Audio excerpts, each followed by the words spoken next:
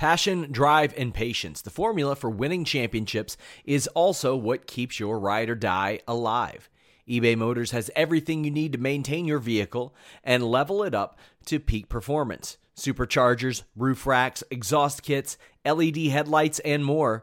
Whether you're into speed, power, or style, eBay Motors has you covered. With over 122 million parts for your number one ride or die, you'll always find exactly what you're looking for. And with eBay Guaranteed Fit, your part is guaranteed to fit your ride every time or your money back. Because with eBay Motors, you're burning rubber, not cash. With all the parts you'll need at the prices you want, it's easy to make your car the MVP and bring home huge wins. Keep your ride or die alive at ebaymotors.com. Eligible items only. Exclusions apply. When you need mealtime inspiration, it's worth shopping Kroger, where you'll find over 30,000 mouth-watering choices that excite your inner foodie. And no matter what tasty choice you make, you'll enjoy our everyday low prices, plus extra ways to save, like digital coupons worth over $600 each week. You can also save up to $1 off per gallon at the pump with fuel points. More savings and more inspiring flavors make shopping Kroger worth it every time. Kroger, fresh for everyone. Fuel restrictions apply.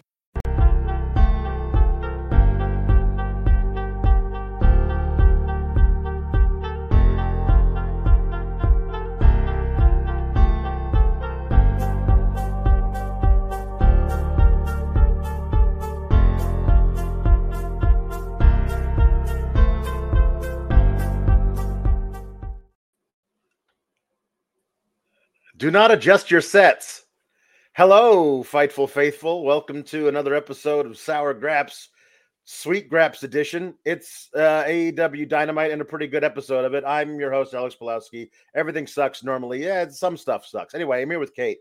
We normally do the regular Wednesday show with me and Sean gives you all kinds of scoops about stuff, but instead, he decided to tap out today because he's been going pretty much steadily since Saturday. And he decided it was too much. So he had to step away from it. So here's the hint. You got us. If yesterday when he popped on the NXT show just for a minute, I said, Sean, you need to go get some sleep. And he goes, I already slept yesterday. Mm-hmm. So that kind of implies that he only needs to sleep once a week. But the real thing is that Sean is scared of Shazza McKenzie. Now people are saying, obviously. You get it. Yeah. So Sean's scared of Shazza. He can't show his face after the presser that we did on Fightful Overbooked before. So he will be back in action. Also, stay tuned to FightfulSelect.com for more scoops. The Danielson news in regards to Punk's firing broke yesterday. There are CM Punk updates on the daily, as I know many of you are looking for. Tons of supplemental information about how the Punk signing came together and all this stuff. So stay tuned to FightfulSelect.com, please. No scoops on the show tonight unless Sean pops on, though, which he tends to do sometimes. He might do. He'll just do it. Guys. No, but he'll also do the thing just to make it's like dad poking his head in the room to make sure we're not doing anything wrong. He's like, are you guys being insane? I left you $20 for pizza when I left. Did you guys try and order wings too? So, but we're gonna rock and roll without him for now. We are, and because not only is it a lot of fun, but also it usually makes Fightful a ton of money on Tuesdays. Puns. We do puns every Tuesday. People seem to love it. Wrestling puns, where you just decide here's a topic, and then you figure out a way to pun a wrestler or wrestling topic with that particular thing. In honor of Bryan Danielson, Dragonbeard the Pirate. He is wearing American an eye patch. Dragonbeard the Pirate. So tonight, it's pirate puns. If you are new here, for example, yesterday it was real estate puns and housing puns, and we had Zillow Nightingale and Bam Bam Bungalow, for example. So but I'm excited because I don't get to talk AEW on Fightful all that much, so I'm excited to get to talk this promotion here tonight. So We can get into it. Meet Norma starting off. I'm not here to make friends. I'm here to make puns, and that is how we do things in the SGS. So thank you, everybody. And that's We'll try not to be too weird for the AEW normies, but we're definitely going to do our own brand of irreverent humor throughout this whole thing. I promise we won't be too negative.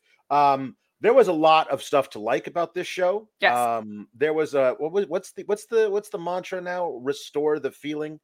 Oh, they went out of their way to was your feeling restored, Kate? It's getting there. Honestly, the announcement of the Continental Classic and what has followed it, I think, has been an encouraging sign. We did see Ike Flair earlier, but we're seeing less of Jeff Jarrett, and Jericho, who I know is one of your fan faves, was not on the show tonight. I think we've seen a pivot toward what AEW's roots were, and I don't think it's reactionary to CM Punk showing up in WWE. I think that's the way they were turning the tide anyway, and that's what I like about it. The QT Marshall news had broken that he departed and said that the company was headed in more of a New Japan style. That is Kate's style. That does not make me sad to hear at all. So I'm very happy to hear that. But we, of course, still get like Tony Storm and Adam and all sorts of fun stuff. So I think we're just getting back to the roots of what people fell in love with about AEW in the first place. Yep. So speaking of QT Marshall, Jamal asks, where do you guys see QT Marshall going? I think that guy's a fantastic trainer, and he is people say a good hand, and some people take it as an insult. It's not. But not only is he a good hand, he's a great hand. Yeah. He is a fantastic hand. He's like, he is absolutely all my nails are the same length. Like, just a great hand. Man, wow. I know, thank you. That hand is slaying. Thank you. Thank you, Alex. It is slaying, he said, with light blinking around his neck. QT Marshall, echoing your sentiments, that guy is a great hand. People underestimate how good he is at getting crowd reactions. A fantastic trainer. I think he was already training at the Nightmare Factory, so maybe he just leans into that. Maybe there's an opening for him in NXT to go over there and train as well. I could certainly see him ending up in the NXT or WWE training system in general, because he's invaluable in that kind of role. So wherever he goes next, though, I think he'll be great at it. Yes, I think absolutely. Again, I think that he has such an amazing wealth of knowledge to grant to anybody. Wherever he goes, I feel like he'll be looped in and like, hey, you want to hang out in the ring with some of our younger talent and, impart some knowledge. I feel like he should get paid double for that, but fair. No promises, Mark. No promises. Say it. I'll put my nails up again and you can say it. Slaying. Thank you. They are. There you go. So anyway, I also do. I feel like he's got a lot of mileage in him as an actual wrestler as well, especially as a character worker. Sure, I think it work a lot. So to get everybody started on these puns for everybody who's of the uninitiated, Jake Neal says the Young Buccaneers. Perfect. Molly Holly Roger. Excellent. And please don't catch a case of Swervey. Very Swervey. Yeah, no. I dig it. It's good. Yeah. And Lieutenant Photo, thank you for your service. House of Blackbeard. Oh, excellent. See, we're off to a good start already. And Jambeard also has the House of Blackbeard, also Calico Jack Perry, and Tony D. Luffy. So we're in good shape. We're in good shape. Tom Lavelli says, it's an SGS takeover tonight. We're eating good. I hope we are eating good in the neighborhood. We are, if nothing else, Applebee's. So, and Mark Losper says, Sour Graps on Maine on Thursday. He's in Australia. Crazy. Oh, there it you is go. Crazy. It is crazy, Mark. I thought this was an overall a really good show. The Continental Classic is such a wonderful little thing to put in there where you just don't know who's going to win these matches and where we're going to go, how they're booking this whole thing out. I trust, especially when you have somebody like Will Washington on staff, Okay, the final standings are going to be this guy's going to have 8, this guy's going to have 7, whatever. And then we got to look backwards from that to see who beats who. But I fully believe they know what they're doing here in this case, and I'm really interested in it.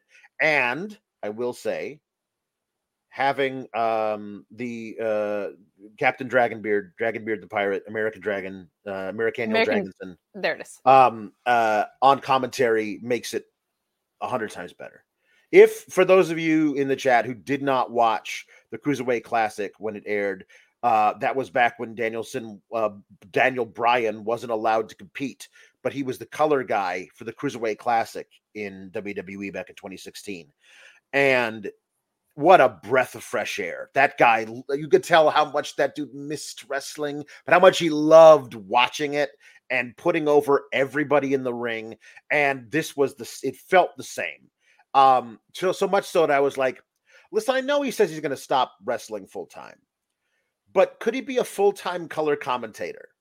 Because a 3-man booth of Excalibur, listen, I love Taz, but a 3-man booth of Excalibur just doing play-by-play with on either side of him, Nigel is the heel commentator and Bryan Danielson just giving great analysis and being excited about wrestling is the perfect 3-man booth for me. So I think what was brilliant about that is you put Excalibur between the two, because Nigel's not sitting next to that clam digger Danielson. I agree with you. Danielson on commentary is such a great move. I was a huge fan of the Cruiserweight Classic. Alex was as well. One of the coolest things that WWE has kind of ever done, in my opinion, but really, really good to have him out there. And also, he's just a fan favorite. It makes sense to have him around when he's not going to be in the ring, just to pop the crowd. And also, he has a vested interest in other people in this because of the stable he's in, right? So this was a super great call. I agree with you. The show overall was really strong tonight. I'm an in-ring gal. This is for me. I love this stuff. And I think what you and I had actually discussed either on a different night or offline was what I really love about the way that this is set up is there's a million different directions we can go. We're going to talk about that Eddie Kingston promo, but that guy always sells me on everything. He really sold the hell out of this to me tonight. So really, really refreshing stuff. Had a blast with it tonight. Yeah. Me too. Starting out with Moxley versus Jay Lethal. This was really good. Moxley selling the knee after a suicide dive. The commentary kept bringing up, oh, you see the way his knee bent on that? And I kept looking back at it on the replay going, that just looks the way a knee's supposed to bend. I'm not really sure if am I missing something there? And I don't know. I think it was a planned sell for the whole thing, considering that's where the whole rest of the match went. But I was a little alarmed by how much they were bringing it up. I was like, okay, no, he's fine. He's fine. Because the one thing we can't have is just random injuries in the first round ruining whatever they had planned for this tournament. Everybody go out there, give it your all, but please, for the love of God, stay healthy. I really thought this was the best use of Jay Lethal, who sees an injury across the ring and is enough a veteran to make sure he's going to target it for the entire match. I love Moxley winning via the choke, but my favorite part of that is Jay Lethal in the choke, desperately raining hammer fists down on Mox's knee, and Mox, knowing that's what he's doing, moving the leg around the side and then hooking the arm. So you can't do it. Now I've got a body scissors in on you too. You can't move that arm. You're done. And that was it. Lethal had to tap out. It was great. Agreed with you. You are big on, and I am too, but you are very big on great finishes to matches being the punctuation mark on telling that chapter of the story. This had all of that you wanted. And what I really liked about this was, one, you did have Danielson on commentary saying things like, don't get it wrong. Like, just because Jay Lethal comes out here with someone who cheats on every corner like Jeff Jarrett, he's a great wrestler. Talked about the credibility. It was a foregone conclusion Jon Moxley was going to win in my mind. So them adding the knee into play was a good story to tell, to plant seeds of doubt in that way. And I also, much like you, loved the finish. Jay Lethal kind of taking a page from Moxley's own playbook with those strikes and targeting the already compromised knee, Moxley, the savvy veteran, knowing what to do to get that leg out of the way. Really fantastic way to start the show. Loved it. Yeah. That is, it was a really great way to start it. And also, again, Danielson on commentary added so much to it. The best. Then they played your boys promo. Eddie Kingston. Got to me, man. This got me right in the feels. After losing to Brody King, this is the kind of stuff you can do. This is why everyone being like, well, he put up the titles, he's winning, he's at least going to the finals. I was like, but don't misplace what you can do long term with an arc starting now of Eddie doubting himself, Eddie hitting rock bottom, Eddie lifting himself back up again. Because maybe I got too cocky putting the titles up. Nobody asked me to do that. I did it on my own volition. Maybe I got too cocky. I mean, there's no scrubs in this tournament. Like, I go in there with Brody King. This is me talking, not Eddie Kingston, that he's a rampaging tattooed refrigerator. You're not, that guy is going to be hard to beat at any match you're in with him. So, it was a great match with really great storytelling. I was shocked that Eddie lost that match. I thought maybe a draw, but he immediately says, now I got Danielson and I'm already behind the 8 ball. You know, him doubting himself, saying, nope. Humble in victory, humble in defeat. We're going to get past this. We're going to go into the next match. We're going to give it our all. And coming out of that affecting, honest, introspective promo to Danielson lighting the world on fire, just being like, I'm winning this thing. I'm not humble in victory or defeat. Eddie Kingston thinks he's already behind the 8 ball. I've got my eyes broken in 2 places. I'm not behind the 8 ball. I'm taking this whole damn tournament. This was great. I loved it. Gosh, I think Eddie Kingston and Sami Zayn are the 2 wrestlers that are underdog baby faces that actually read as underdog baby faces in a way that like just rips my heartstrings right out. Like, I have felt like Eddie Kingston feels before. I'm not a pro wrestler. I certainly was not like, I'm facing Bryan Danielson tomorrow or next week at any point in my life, but the delivery was so sincere. I was like, oh my God, I've been there. I've been in that moment. It made me really emotional. And then to your point, Danielson just countering with like all this fire was so much fun. Right. The story with Eddie Kingston is great. I am also kind of like, can we tell a different story with Eddie Kingston? Because we go back to this well every time. It is a little bit more interesting to me now that he has had the titles and he volunteered to put them up. Like, he had reached the top of the mountain. Right. And now he's the one putting that in place. So that's a nice development, but it does seem like we go to the back against the wall thing. The crowd chanting for a pre-tape. Yeah. The live crowd chanting for a pre-tape. Tell me this guy is not the best at this. Delicious. What I love about this is that I saw this coming when Eddie beat not just anybody to become ROH champion, beat Claudio to become ROH champion. That is the end of a decade-long arc for Eddie Kingston. And a guy like this, like, there's something about, and honestly, I don't know that they're doing this, but for a guy who has spent that long struggling, there can be a bit of self-sabotage. Always. Like, there's zero reason he has to put up his title in this tournament. He can just say every match he wrestles in a non-title match, but somehow, somewhere, Eddie Kingston, in his incredibly damaged and addiction prone, all this stuff, psyche that he's got, it won't let him be on top and happy because it's so used to it. It craves having to fight against something. So he sets up something, an own obstacle in his way, getting in this tournament with all these amazing wrestlers who could beat him on any given night and saying, you don't deserve this. I'm going to make sure, him saying to himself, you don't deserve this. I'm going to make sure you don't keep it for long because then we can go back to our happy place, which is actually our dark place, which is where we feel safe and comfortable. It's the place of doubting ourselves and hating ourselves because that breeds the rage, and the rage is what sustains us. Like, there is a lot of really cool psychological work you could do with this Eddie Kingston thing. I'm not saying that he's not going to win any matches in this tournament. He could beat Danielson on Saturday. But there's a really interesting thing of like going from on top, beating Claudio to become ROH champion, to going down 0-2 in the tournament, losing to Danielson after losing to Brody King, and then going in against Claudio, doubting himself entirely, and Claudio wiping the floor with him.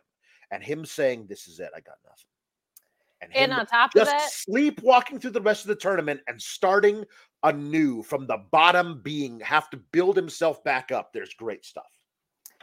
And additionally, like I almost said additionally too, from the Department of Redundancy Department. Additionally, as well too, he had 2 titles, and this is an opportunity to trade it in for 3 to get to 1. Right? Like there's an option to. I climbed the mountain. I climbed it again. I'm climbing it again. Right. So that comes into play here too of like, can he go from 0 to a triple champion? That's 1 champion all of a sudden. Like there's some interesting stuff within that as well. As always with Eddie Kingston, for me, he's just one of the wrestlers that I connect to more than anybody in the world because of this stuff. And, this is also the beauty of a tournament that I think is such a good reset for this product. Like, there's not a direct storyline between Bryan Danielson and Eddie Kingston, but there's a match that they had before, and Bryan was a different guy then, and so was Eddie, right? And now we get to revisit it here. And Eddie's overall arc in this tournament is going to be its own story. I think Danielson and Garcia are going to be their own story. Like, this is why round robin tournaments are so effective. I absolutely love it. Really, really good stuff. Very happy that they were inspired to do this because I think it's a great product engine. Yeah. Mark Losper from Australia says, didn't get to watch, but I saw some chatter that it looks like they're leaning into being great in the ring again. Thank nondescript deity for that, at least. Whoever you pray to or don't pray to, thank them. Yes, it's the thing that makes them feel like an alternative, quite frankly. So, I for me, that's my S. That's my stuff. Yeah. And Van Twinblade says, between Max saying the other company's name, Copeland using 1 F-bomb, the return of Top Flight, and all the in-ring, I said this was a 9 out of 10 show. He says, CM Punk is in the box where I keep Miz and Jericho now. Could not care less about him. Well, there you go. I'm just reading. We're not delving into any of that. I'm just reading the Humper Chat. HumperChat.com. The thing is with the AEW episode tonight made it feel like they're home. Right. You know what I mean? There you go. Yes, so. True. Chris says they've changed for the better. Chris says Eddie is the most real wrestler in AEW. I'd argue he's the most real wrestler ever. Ever in the whole wide world of all time. Like that maybe guy. Who's the guy who slapped John Stossel? Maybe that guy. But that's like 40 years ago. So like maybe in the last 3 decades. That slapped John Stossel. I mean, I don't know who that guy was. Yeah, basically, yeah. The thing with Eddie, for me, we're just going to talk about Eddie Kingston. Pause. I mean, we have at least 2 hours left of this thing. So let's start now. I'm kidding, everybody. The thing with Eddie Kingston, for me, is he can do it in any format that you give him. You give him a pre-tape like today, he crushes it. You give him one line to say redeem these nuts, he crushes it. You give him that like 3-minute monologue that we got on the Roads 2 with him and Jericho, he crushes it. In-ring promos, like every single format does the job. And I say this so often, so sorry if it's ad nauseum, but I don't get to talk on Wednesdays that much. Promos are supposed to promote a match. They're not a speaking segment. And by the time Eddie Kingston's done with his promo, I want to see that guy fight. I want to see him. Yeah. So for me, that's the beauty in Eddie Kingston is no matter how much leash you give him, he always just knocks it out of the park. The best. Thank you, everybody who mentioned David Schultz, and also how could I forget New Jack? Because New Jack would absolutely kill you and not think twice about it. Okay, so of his era, real murder, like Eddie Kingston is certainly the most real wrestler of his era. I do believe he would have lit everybody on fire. The gas can was the shoot. I believe he would have lit everybody on fire. Believe it. Okay, if we talk about that, I'm going to get a lot bothered on Chris says, "Wish Eddie was higher on the card." I mean, he's up there. He's the ROH champion. They're prominently featuring him in this tournament. Like they're doing some stuff with him. I do believe there's another arc for him. If this is a rock bottom and he can build himself back up, there's an amazing arc for him if they want to do it. So I'm also not convinced he's losing, but we'll see. Sure, right. Mark Losper saying also, the great wrestler with imposter syndrome is both evergreen and completely relatable. Ain't it? Yeah. My goodness. Okay, let's talk about this. So we got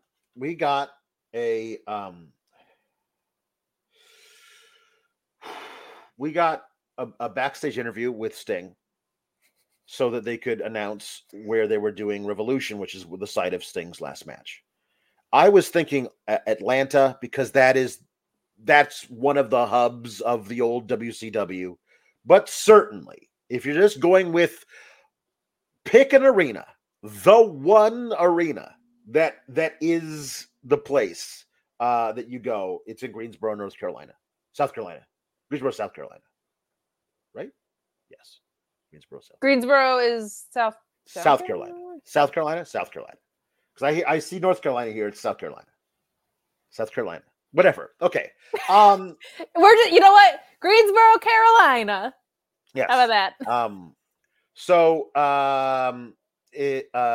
North Carolina? Greensboro, North Carolina. There we go. Greensboro, North Carolina. I had it the whole time. Do it. Yeah. North Carolina. So that's where it is. It's perfect. And I think it's an inspired choice. I think they'll sell the place out. It'll be a really cool thing to do because big events don't go there as often. I know that the place everyone goes through there, but like a big event, Sting's last match, that's a really cool thing to do for the people there. Okay. However, Ric Flair came in looking like Bill Murray's dead boss from Scrooged with the aviator glasses and the suit and I don't know what the hell he was saying. I mean, you're not even being hyperbolic, Alex. He really did look like that. You sent me a side-by-side picture. It really genuinely looks like that. It's honestly, it's the sunglasses that did it for me. I was like, oh my God, it's true. But it did not look good. I did not sound good from him. He was crying through most of it. Yeah, it was not. My reaction to this was, I hope Jeremy Lambert gets to go see Ric Flair's last match. That could be whenever. Yeah. Sting's last match was my reaction to this. I don't really care. I think it's awesome that Sting has gotten this tour. I'm disgusted every time Ric Flair's on my screen. He bragged about sexual assault. It's always going to be go home for me. He will forever be Ick Flair in my book. Objectively, taking that out of it, I don't know what he was saying in this promo, and he looks like a melted candle. I got nothing. I'm not convinced he knew where he was, and I'm not even saying that to be like a hyperbolic asshole. Like, he looked so dazed. Yeah. But anyway, I'm happy for Sting. I'm happy he gets to go out. When the initial inclination was he was going to go out on the terms of his WWE run, that's such a bummer. To not only go out after a really successful AEW run, but to now do it in Carolina, in the place that matters more than anywhere. I think that's so awesome. That rules for him. Mm-hmm. Did you want to tell them what your booking was for what the last match should be? Because I really liked it. Do you want to wait till we're closer? No, I mean, after tonight, it certainly doesn't seem like my thing is close to happening on the other half. But you got to, if you're going to set up a turn, you got to do this stuff. All right, fine. I thought perhaps that the final match for Sting would be a tag between him and Darby and Edge and Christian, heel Edge and Christian. After tonight, it certainly doesn't seem like Edge and Christian are getting together anytime soon. But March is a long way off. Yes. So we'll see. We'll see where it goes. Me Norma saying in the year of our Dong Lord 2023, I don't need to see problematic AF Ric Flair on my TV. I love Crow's Nest Sting. Snuck a pun in there. But get that gas bag the F out, says Meet Normus. I agree. And Mark Losper saying Ric Flair is the worst anachronism in wrestling. It's absurd that this guy is on TV and a promotion that's attempting to move into a new era. It is the only thing tonight that felt like it was between dinosaur eras. Like I don't. It was the only thing that felt sterile to me. Everything else felt pretty authentic and young and organic. So I don't want to harp on it too much. But oh my god, oh my god, I can't look at him on screen. Right. Lieutenant Photo says Greensboro is 1 hour away. I'm going to Revolution. Well, I hope you get tickets. I hope we have a fantastic time. Again, thank you for your service. Yes, and Louise saying that Omega needs to wrestle a singles match on this card. Yes. No, he and Chris Jericho will be defending the tag titles against Jeff Jarrett and Jay Lethal. Look, this is the Sour Grapes. I am not kidding when I say there is a very good chance that is the exact match that happens. Kenny Omega will be saddled with Chris Jericho. They'll still be tag champs, and they'll be defending against Jeff Jarrett and Jay Lethal. In Greensboro, Jeff Jarrett's getting a match on that card. I hope it's on the 0 hour. Save big on your Memorial Day barbecue, all in the Kroger app. Get half gallons of delicious Kroger milk for $1.29 each. Then get flavorful Tyson natural boneless chicken breasts for $2.49 a pound, all with your card and a digital coupon. Shop these deals at your local Kroger, less than 5 miles away. Or tap the screen now to download the Kroger app to save big today. Kroger, fresh for everyone. Prices and product availability subject to change. Restrictions apply. See site for details. Because who could possibly care about anything you just said except for the Kenny Omega part? Yeah. I said today on Twitter, if they just dissolve the Golden Jets, this is like an 11 out of 10 night for me. And I don't even need you to have a creative explanation. Just make it stop forever. Mm-hmm. Nobody needs it. My guess is FTR might be the play. That's definitely the play. That's definitely the play. Though I'm not convinced they're winning anymore after we've seen this Young Bucks intrigue. Yeah. So we'll see. Yeah, we'll see. Maybe they'll cost them. Jam Beard saying, I often have to do construction in an old folks' home where most suffer from Alzheimer's. Most patients I meet and talk to look better and more coherent. And this, I don't feel like is a bunch of people slandering Ric Flair because of it. There's just, to me, I feel like there's a point where you don't need to be on TV anymore. You know what I mean? And people need to be able to tell you it's okay. Like, there's a certain point where like it feels almost like elder abuse to put people who are beyond that point on TV and do that stuff. But that's just me. When I covered Ric Flair's last match at a post show with Joel, the overwhelming feedback, because it was a match too. Like if that guy gets in the ring, the overwhelming response was it felt like elder abuse watching it because it went on so long too. There were some people who were like, it's awesome that we're getting to see this, etc. But like the overwhelming majority were very uncomfortable with it. And it's kind of like that every time now that he's on television. All right, I'm turning off those ones because they're way too bright. Glowing like an angel. You're glowing like I am an angel. Genius booking angel that you are. Vicky L, who also became a Fightful YouTube member, that is a thing you can do, says, hi, Alex and Kate. Missed you guys. You rock. You rule. Sting does too. So glad you were here. We're glad you're here, Kim. Yeah. Vicky. Great overall show. Who will Sting wrestle? Thoughts? Well, I've given the thoughts, but I do think FTR is definitely something. FTR is going to have a big match on that show. FTR is certainly a possibility. Sting has not, I believe, someone can correct me if I'm wrong, because people love to do that. Yeah. I believe Sting has not wrestled a singles match since he came into AEW. So it would be kind of cool if his only singles match in AEW was his retirement match to Darby. Like, I don't hate that idea. Right.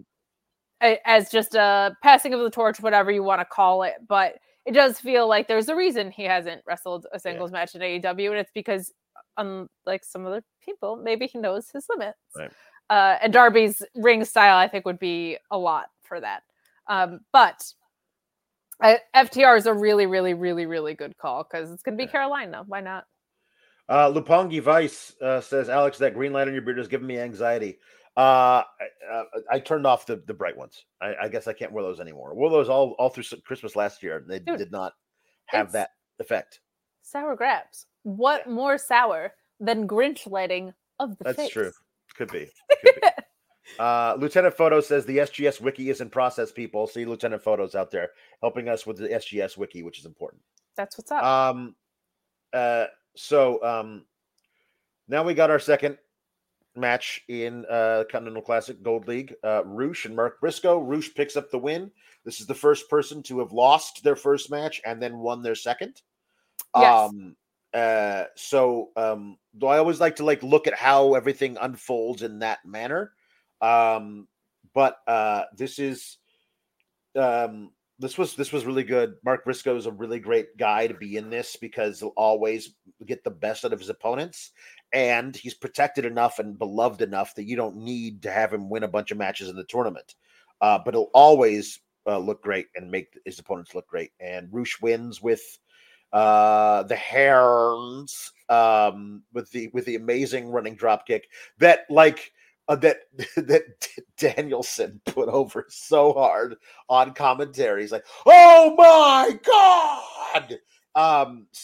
I think this is great, and this should be a lot of fun seeing what they do with Roosh in these upcoming matches. It should be a lot of fun. I think the right guy won here. Mark Briscoe, much like Eddie, is one of the best empathy invokers in wrestling.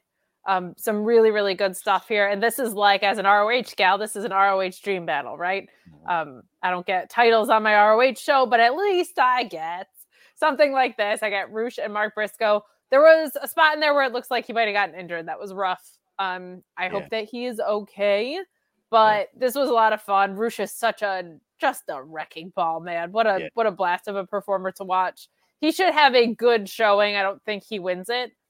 I also feel like, Alex, if one of the leagues is named gold, right, and the other is blue, that's weird. Do you feel like the gold side should automatically win? Well, I mean, it should have been like red team and blue team. Or what I don't understand is gold is definitely one of the colors of AEW, but the other one is black. But then again, that's also NXT. That's true. So blue is, I don't know why are we naming them after colors? Honestly, what you should do is name one the Owen Hart Memorial, the Horn Hart League, and the other one name them after awesome wrestlers that have passed on. Name them Kaboomers and Colliders. Well, I mean, you could do that too, because that's basically how they're defending everything. They're delineating it. Kylie saying, "Fun Dynamite, loving the C2. Hope y'all are doing well." Kylie, you rule and are always so supportive of us. So thank you. Gold and blue is WCW colors, perhaps. WC Dub? Perhaps that's it. But I know, Spooko, I know it's the color of the tourney logo. You arbitrarily chose those colors for the tourney logo, though. They didn't have to be those colors. You could have made them hot pink and purple. You didn't have to. Yeah. It's weird. You could have made them purple, green, and fuchsia like we did. Yeah. It should be the Sour Grapes tournament because we're really excited about it. This could be the SGS Classic. Yeah.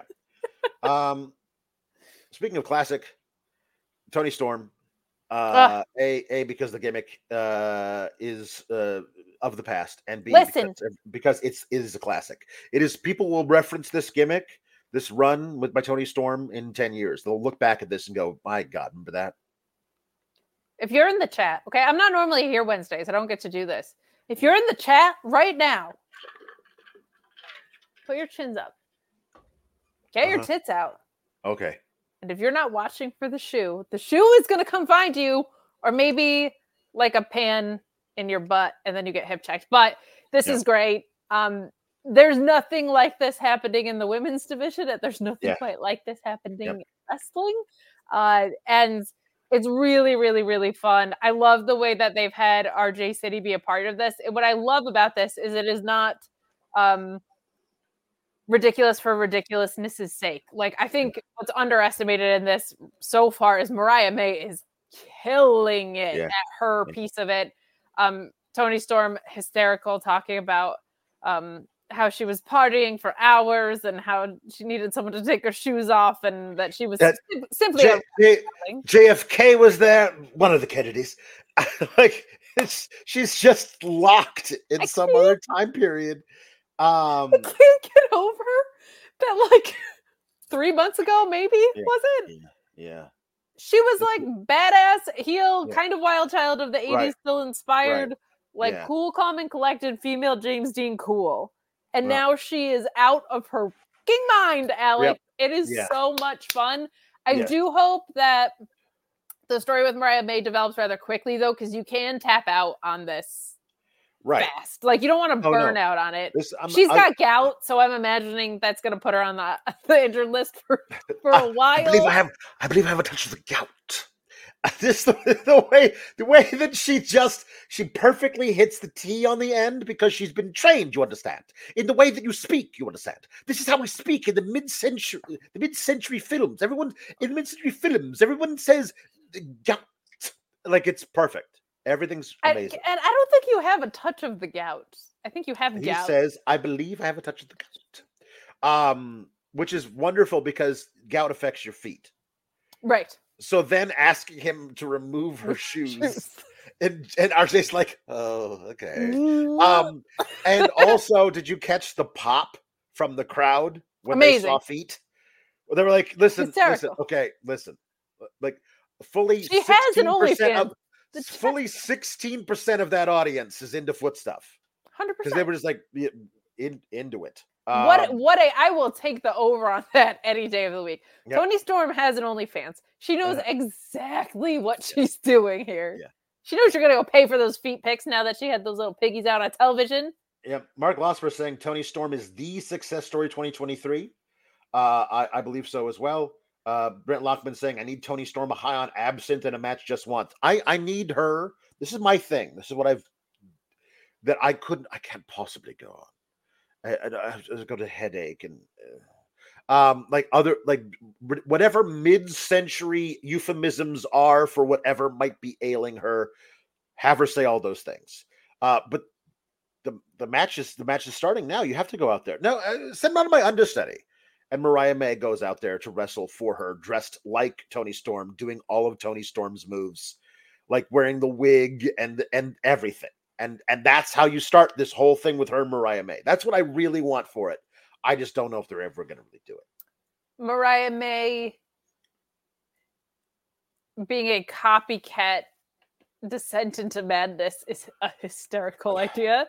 Yeah. Feels Sandow Mizdow inspired, and I'm not mad about that. I love that idea.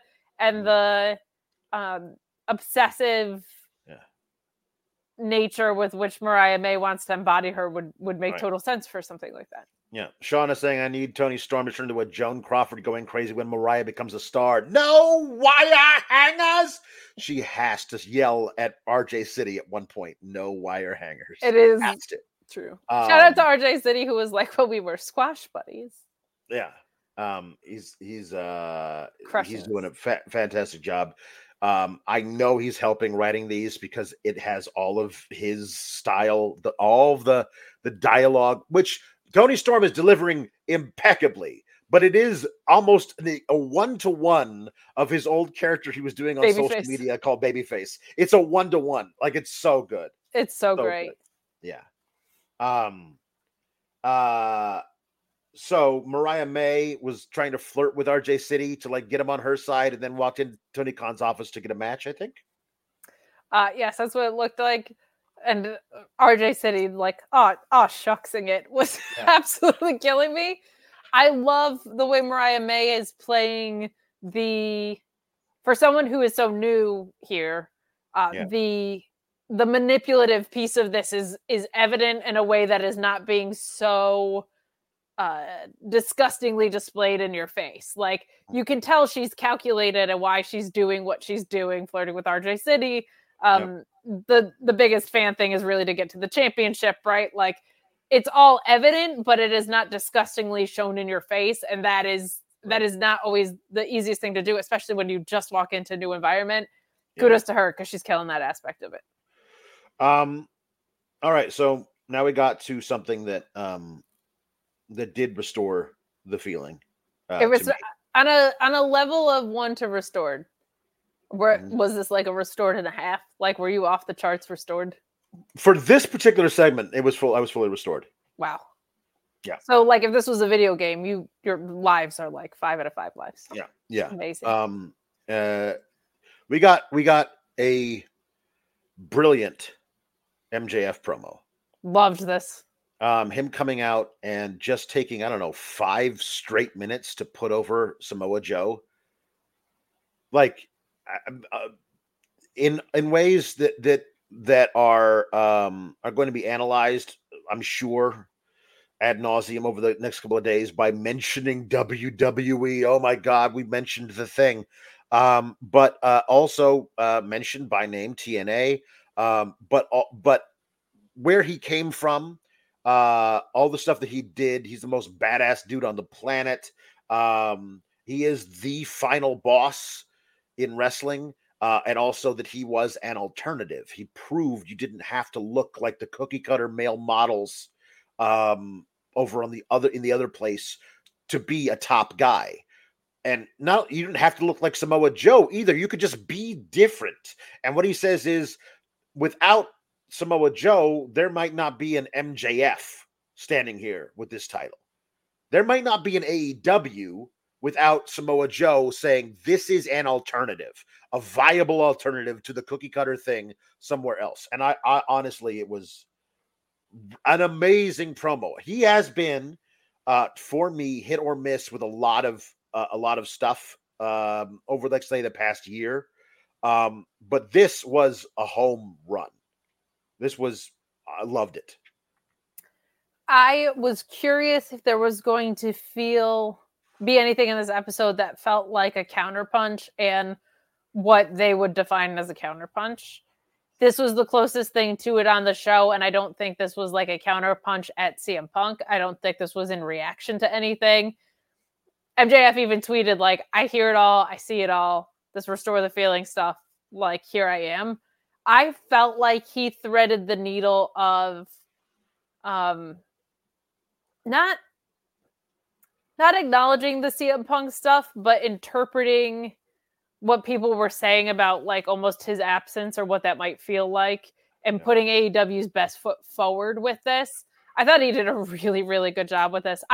Because I like to set Twitter on fire and ruin my own life sometimes, like, I said that, like, this parody babyface version of MJF at times has felt more authentic than, hate to do it, than Cody Rhodes has in WWE. But things like this, I mean that, because Cody's run has been built around his injury to his dad, and God bless. Like, but when you know your audience is craving you to speak directly to the heart of what the promotion means to them, and then you go out there and do it this well, and in the process make your opponent look this good and valuable and important because you have a match coming up with him, and sincerely talk about him being a pioneer and being a groundbreaker. And by the way, that's not only in WWE. He was that guy. He was Samoa Joe in ROH, in Impact, like, all of those things. God, this really felt so sincere to me, which is all I ask for from a promo, is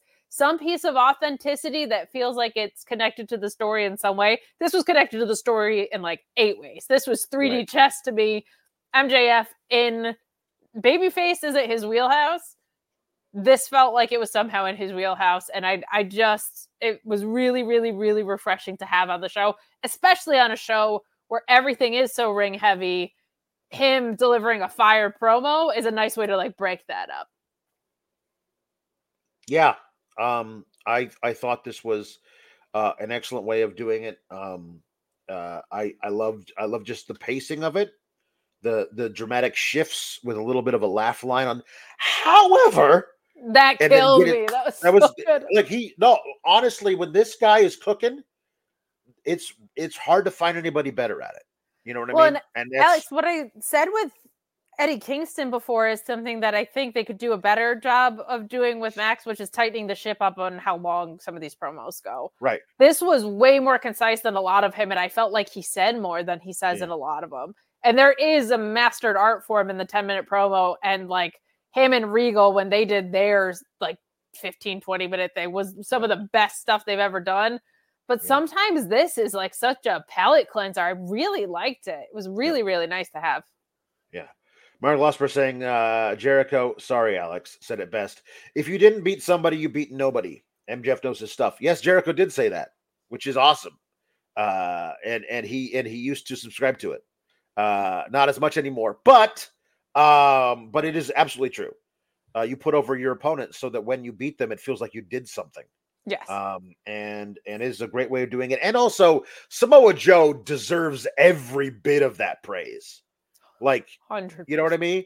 It's not like you're blowing smoke up somebody's ass to make him seem bigger so that when you beat him, it feels like something. No. Just make sure everybody knows that Samoa Joe is great. And like the moment of like he went somewhere that didn't actually see him as a world champion. I don't even know if you needed to mention WWE by name. Everyone knows what you're talking about. Well, because he's a world champion everywhere else he went. Did it. So yeah. Right. But also, to your point, Max didn't have to make anything up. Like, everything that you need with Samoa Joe is right there. And what's so incredible to me with Joe is there's no reason someone of his size and age should be as good at it as he is now. Yeah. But he is a viable world champion in my eyes. Yeah. Oh, Bizarro Big L says 2 nights of the SGS? Madness this is. Not going to lie, the one MJF speaks now, he sounds like a guy who's committed to AEW. The best reaction to Punk is the same as TK's. None. Shibata was more important. Well, yeah, I mean, that moment, Shibata. It's also just yes, for sure. What's in your control and what's out of your control, right? Like, things like that. Yes. AEW's product is more important. That's leadership. I think that they have an opportunity now to like, okay, we're steering the ship in a good direction. And I think that it is in a really good direction right now. Steering the ship, Alex. You know who is on ships sometimes when they like take them over? Pirates? Mm-hmm. Okay, here we go. Let's do some pirate puns. Lieutenant Photo, Chris Jarek Yo-Ho-Ho. Very good. That's very good. Spurs, Henry not gonna messenger. Yes. Well, that's not a pirate pun, but okay. Jambeard saying Captain Mark Henry Morgan. Very good. Very good. Martin Norma saying Scurvy Strickland. China Walensky saying the rated R. There it is. I was wondering who was gonna get that one. Henry the Casey saying Adam, go pirate flag yourself, Copeland. Meet Norma says scissor me timbers. And hand me a bottle of red rum. There you go. Very good. Lord Kev says Captain Hook. And the red rum. Right? And his favorite beverage, red rum. This is a very esoteric one from Jake Neal. The Flying Malachi. Since he's a Dutch man. Huh? The Flying Dutchman? Maybe? Yeah? Respect. Respect. You fought hard for that one, and I respect it. Chi-Town Spurs says, watch for Tortuga. Not Tortuga, but Tortuga. Very good. Weak Norma saying Captain Sandhook. Pirates Bootios. Jambeard saying tour of the Cutthroat Islands. That's good. Very good. And Kim Gray saying our truth. Excellent. Chi-Town Spurs saying master and commander with a K. Tom Valley saying Dread Pirate Justin Roberts. Oh, this is great from Lieutenant Photo. This might be the leader in the clubhouse. Da-da-da-da. Black Pearl Combat Club. That's the Curse of the Black Pearl Combat Club. We found it. No offense to anybody else's puns, but that is at the top of the leaderboard. That's at the top of the list right now. Chi-Town Spurs says the Flying Butchman. Oh, very good. And Chi-Town Spurs says Deblunther. Deblunther. I heard it in his entrance music. Yeah. Louisville says Flying Dutch Mantel. Jambeer says Davy Boy Smith's Locker. Chi-Town Spurs says Anne Bonnie Gargano. These are all great. So there's like a meetup being coordinated in our chat, by the way, and it absolutely rules. That's wonderful. I love our people. Mark Losper saying cat amongst the pigeons booking. I guess that must be an Australian saying. If MJF is injured, like the rumors are saying, have Joe beat him. I think that was already the plan. I think it was already the plan too, because I don't think you can have MJF get much more worn down and vulnerable than he is in this stretch, whether that injury, I mean, it is a shoot, but whether that happened or not, like, right. I think someone as much of a monster as Samoa Joe, especially when you're running it back for a second time versus this vulnerable of an MJF who's this beaten up and without his brochacho, poor guy. I think Joe's the guy to take it off him. And I'm a believer. Alex has heard me say this a million times, so sorry. Sorry for who it's redundant. This has been a very long title reign, and I think Samoa Joe could be a transitional title reign. And I just prefer when title reigns have chopped up cadences like that, because if you were going to put it on Swerve or Will Ospreay right away, we're going in for another long burn. And we got a lot of long burn titles in the world championship picture of AEW. So the idea of, in my head, I've decided it goes MJF to Samoa Joe to Swerve to Will Ospreay at Wembley. Kenny Omega comes out at Wembley, stares at Will Ospreay, and then if they do All Out on the other side of it, you run back their third part of the trilogy. So that's how I've decided things should go in my head. And as always, every card should always be booked specifically for me. Right, exactly. Exactly the way that you want it. Yes, of course. That is the right way. And Mark Losper saying, but Kate, did you know that Cody is Dusty's kid? What? That's big if true. It was brand new information. Yeah, nobody's heard this one yet. So after this great promo where he says he's going to beat Samoa Joe, all the great stuff. He snaps the cane over his knee. He doesn't need that anymore. Now he's got a torn labrum, which is a very different thing. But the lights go out, and then the spotlights go all over the ring, and in come a bunch of guys wearing full Lycra head mask things, and then shirts with the devil mask on the back of it. Nobody in the ring was wearing a devil mask. I do not know how hard it is to get those. If there's one and it's a custom made one, it'd be hard to get a whole bunch of them. I think everybody should be wearing one, and that way you never know who the real devil is, because you could unmask one of them and you wouldn't know if that was the guy in charge or not. I think there's a really cool way of doing that. But they jump MJF and they hold him, and one of them's got a bat, and in comes Samoa Joe, who pulls one of them out of the ring and then takes his bat and jumps in the ring and runs them all off. And I was like, you pulled one of them out of the ring, Joe. Take the thing off. Who is it? We all want to know who it is. So that was good, running them off. Then they did like with the typing on the screen. They we challenge you and Samoa Joe to a tag match next week. Are you a hero, Max? And Samoa Joe's like, that we don't need this. We don't need this. Like, you need to be healthy for the match at World's End. And MJF says, I've had it up to here with your Scooby-Doo bullshit. You want a tag match? You got one. And Samoa Joe doesn't like that, but there's some good stuff. At first, I assumed this was for the ROH tag titles, and I almost had a nutty, but it's not. It's just a tag match. It's a tag match. But I was like, what is Samoa Joe and ROH tag? Oh, no. Okay, this is just a regular tag match. I don't have to get angry for no reason. Yep. Yeah, it's Dijak under the mask and Shane Haste and Mercedes Martinez. And no, it's they have not done a hacker-y angle type thing. There is some fun conspiracy theories that I have read online about what if it's Mustafa Ali, because the presentations are similar. I mean, and that was the big reel. He's not free until the 20th of December is the only thing, unless they let him out early, which would be a nice thing to do. 20th of December, then he's certainly free for World's End. I don't think they're they're not revealing who the devil is until World's End at the earliest, to me. Okay. So, I mean, I feel like that's when the big reveal of who the devil is will be there, not before that. So, so you could do that. It would just require a whole lot of forethought and being like, oh, but we're going to have some, because you can't have Mustafa Ali actually under the devil mask. He's not under contract yet.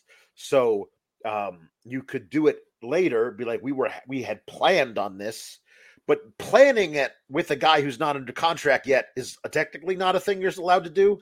No. So there's some. There's some complications with that. If Kyle O'Reilly is involved in this at all, I will cry because I will be so excited he can come back. Right. Cole's the obvious answer. Wardlow's certainly a part of it because we're going to talk about how messed up his hair was in just a moment. But I like that there's some genuine intrigue about this. I like that there's a lot of things that make sense. I like that there's possibilities that are off screen that are out of AEW that we could be thinking of. The theory that was on my timeline about Mustafa, I wouldn't go in that direction because I think Mustafa is a I mean, him being the leader of a faction is always good, but I guess my whole thing is for his entire career, I've waited for him to have his moment. So if you're bringing him in, I think he should get to do whatever he wants to do as a solo guy. But there's a lot of possibilities, and I like that there's not one that's overwhelmingly clear, and I like that there are things that we probably aren't considering that it could also be too. That's fun. Yeah. Some people are saying Marco Stunt, which is a little too on the nose. Yeah. Karen Jarrett, a little too on the nose, obviously. Probably a little too on the nose.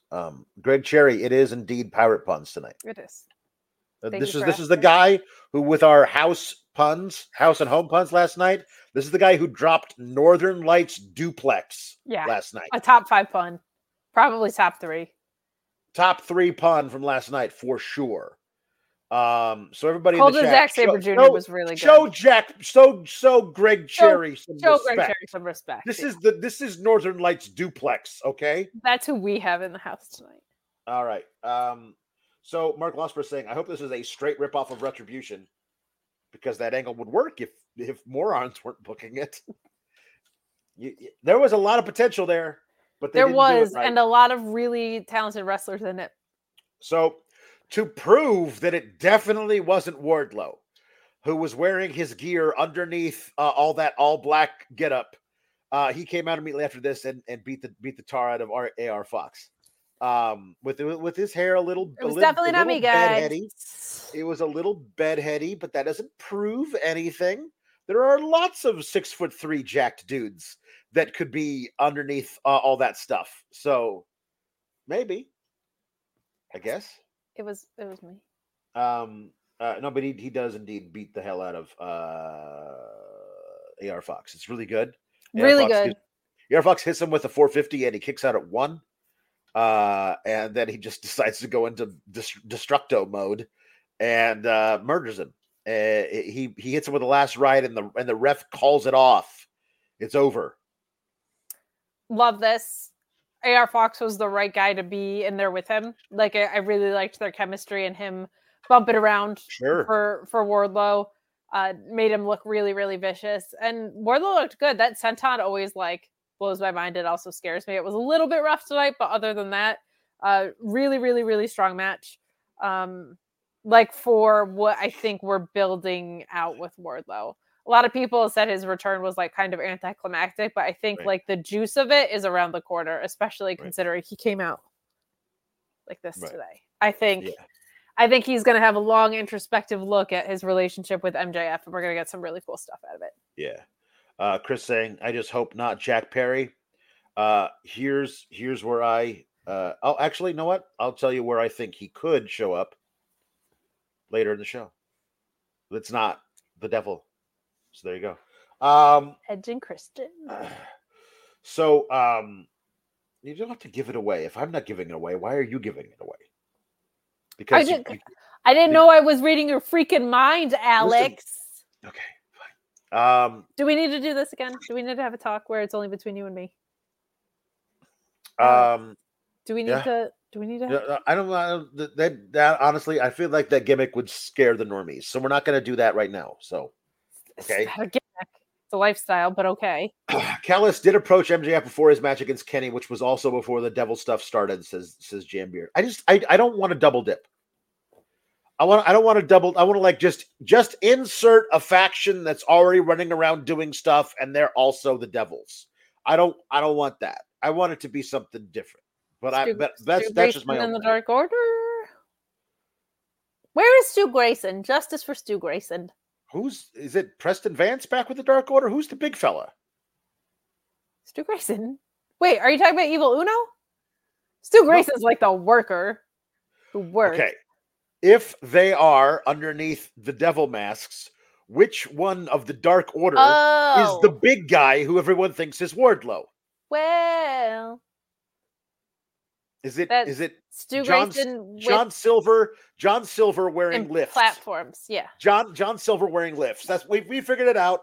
John Silver went to the same shoe store Ron DeSantis shops at, got some lifts, and then he's the guy. There you go. We're good. Nailed it. Stephen Jupe says that Richard Holiday is the devil. So there you go. I thought about Dynasty, especially now that Hammerstone's released. That could be fun. Perhaps. We got a fun little thing. We love fun little things. We got Top Flight. Yeah, we did. Here's honestly, they introduced them as Top Flight and Action Andretti. Just put them in there. Action Andretti is now part of Top Flight. Top Flight doesn't need to be just a tag team. It can be the full faction. Honestly, I feel like these guys are great as a trio. They all work in the same similar way. Put in some really cool triple team moves. Like I like them all together. I love that like they have subsumed Action Andretti into basically the whole thing. He's been taken over while Dante's been out with a horrible injury, which, by the way, there was no reason to show us again. Just saying. Nope. Didn't need that. Did not need that on my screen and my timeline. Did not need to see Dante's horrific injury. Liked that Tony Schiavone said he's glad that they're both at 100% because poor Darius was out twice right before this. Yeah. Very happy Dante's back. They're a fun trio. I feel like the tag division needs a lot of juice. You could argue that the trios division does too, but because they're so stable heavy, I feel like you could throw anything back together. Yeah. So I'm kind of partial to the idea of Top Flight just being the tag team because I would like to see them make a real run in the tag division. Yeah. But it was very nice to see them back on my screen. Very refreshing. On the feelings restored scale, this was high. This was big. I've missed Dante Martin. I've missed his ridiculous. I'm going to put one foot on the bottom rope, and when you run at me, I'm going to do a crazy backflip over you. Just that move by itself is. I was like, "What's wrong with you?" Like in a good way. The chat is saying, The chat is saying that when Action Andretti's there, it's called the Light Skin Coalition. Right. That's what Reg calls them. I know. We got that thing here. Brent Lock was saying Dante looked awesome tonight. But for the love of all things unholy, please never show that break footage again. Oh my God. Yep. Nope. Hard pass. Yeah. No, they're like, you can look away if you like. No, nobody's going to look away. So just don't show it. Meet Normus is allowed to say this as well. I'm glad they kept the light-skinned coalition together and Dante got the pin.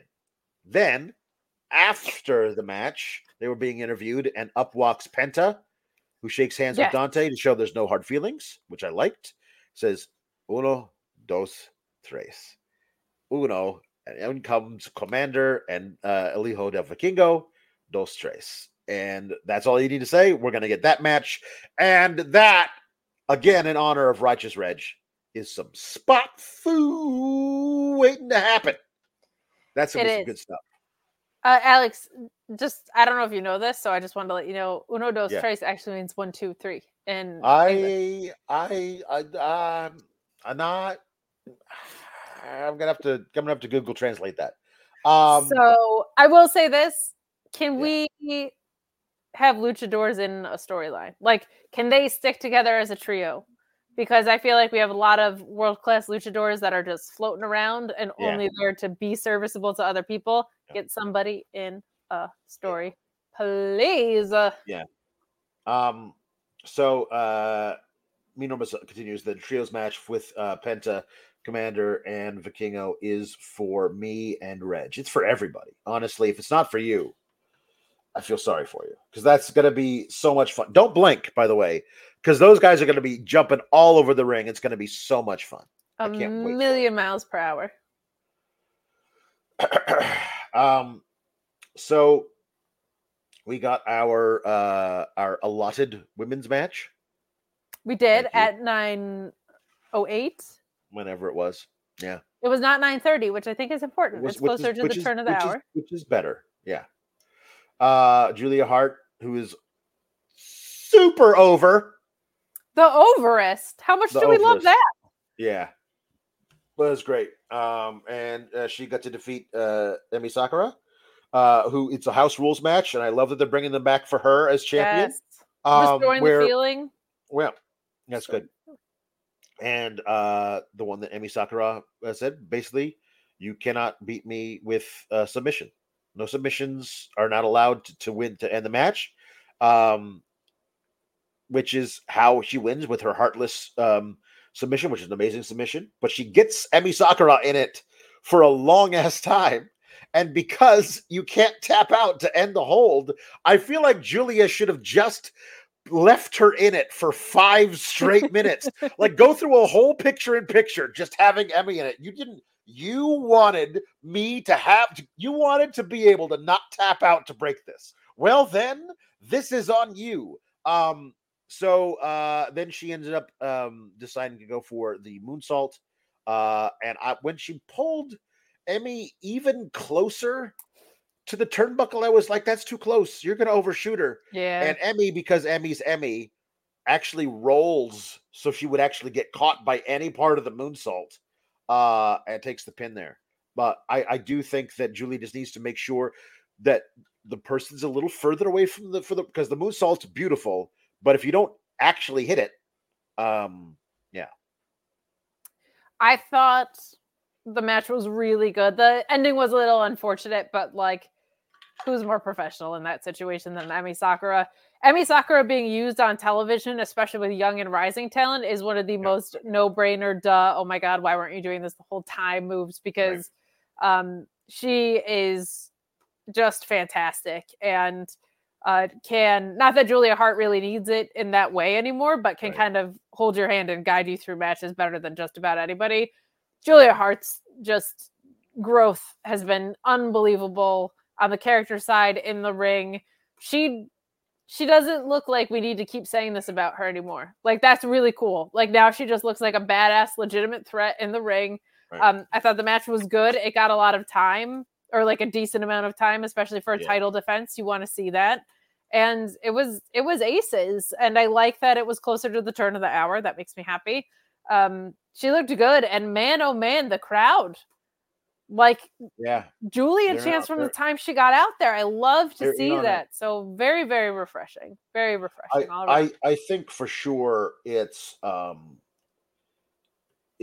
lot of it is the way that they protected her and kept her, like, every time she shows up, it's with that amazing entrance and that song that everybody's super into. So cool. They've made her appearances an event. You know what I mean? And she's also from Minnesota, so good for her getting the spot there. But I think those chants, you're going to find them happening all over the place because people are really into her. She was super over at Wrestle Dream too, and also in the triple threat match, right? Like she's just been. It's actually this simple, Alex, with women and men. If you tell logical stories and you protect someone and you build them up and you give them a star-making moment and you pay that off, good things happen. Really, really good things happen. No, I'm pretty sure it's the opposite. I'm pretty sure Alex, that you'd be a 50-50 book them. And you just have them like never really like just have them lose a bunch of matches in a row and then give them a title shot. Everyone will just forget about it, right? Well, no, not so much. That. But I've said it before, and I'll say it again on here. I like that there are logical successions to things. Like there's a story waiting for Willow and Julia. There's a story waiting for Mariah May and Tony. We're seeing more care in what feels like the long-term planning of the AEW women's division, which I don't know if you know this, Alex, I complain about all the time, constantly, like every day, all day. So it's really refreshing to get. And on top of that, it's good because I think the next logical push is for more screen time and more hiring of women. So getting the booking straightened out is integral into the progress of moving things forward in other ways. And it makes me very happy. Makes me really happy. Chris Pereira says, got here late. Has anyone done Send Captain Hook? Yes, we have. But variations of such. We're all right. Thank you, though, for that.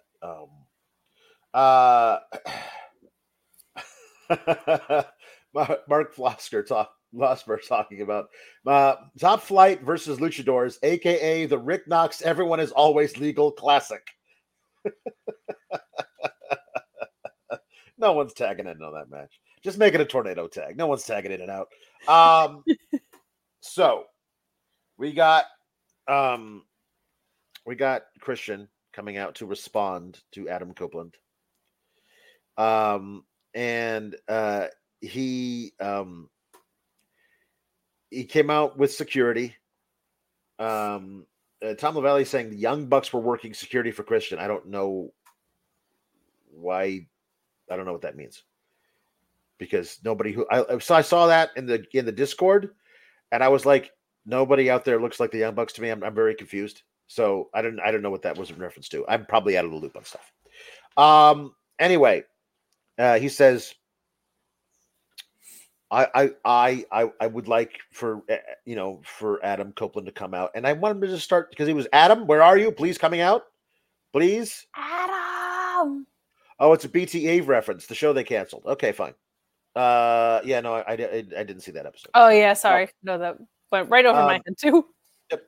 Sorry about that.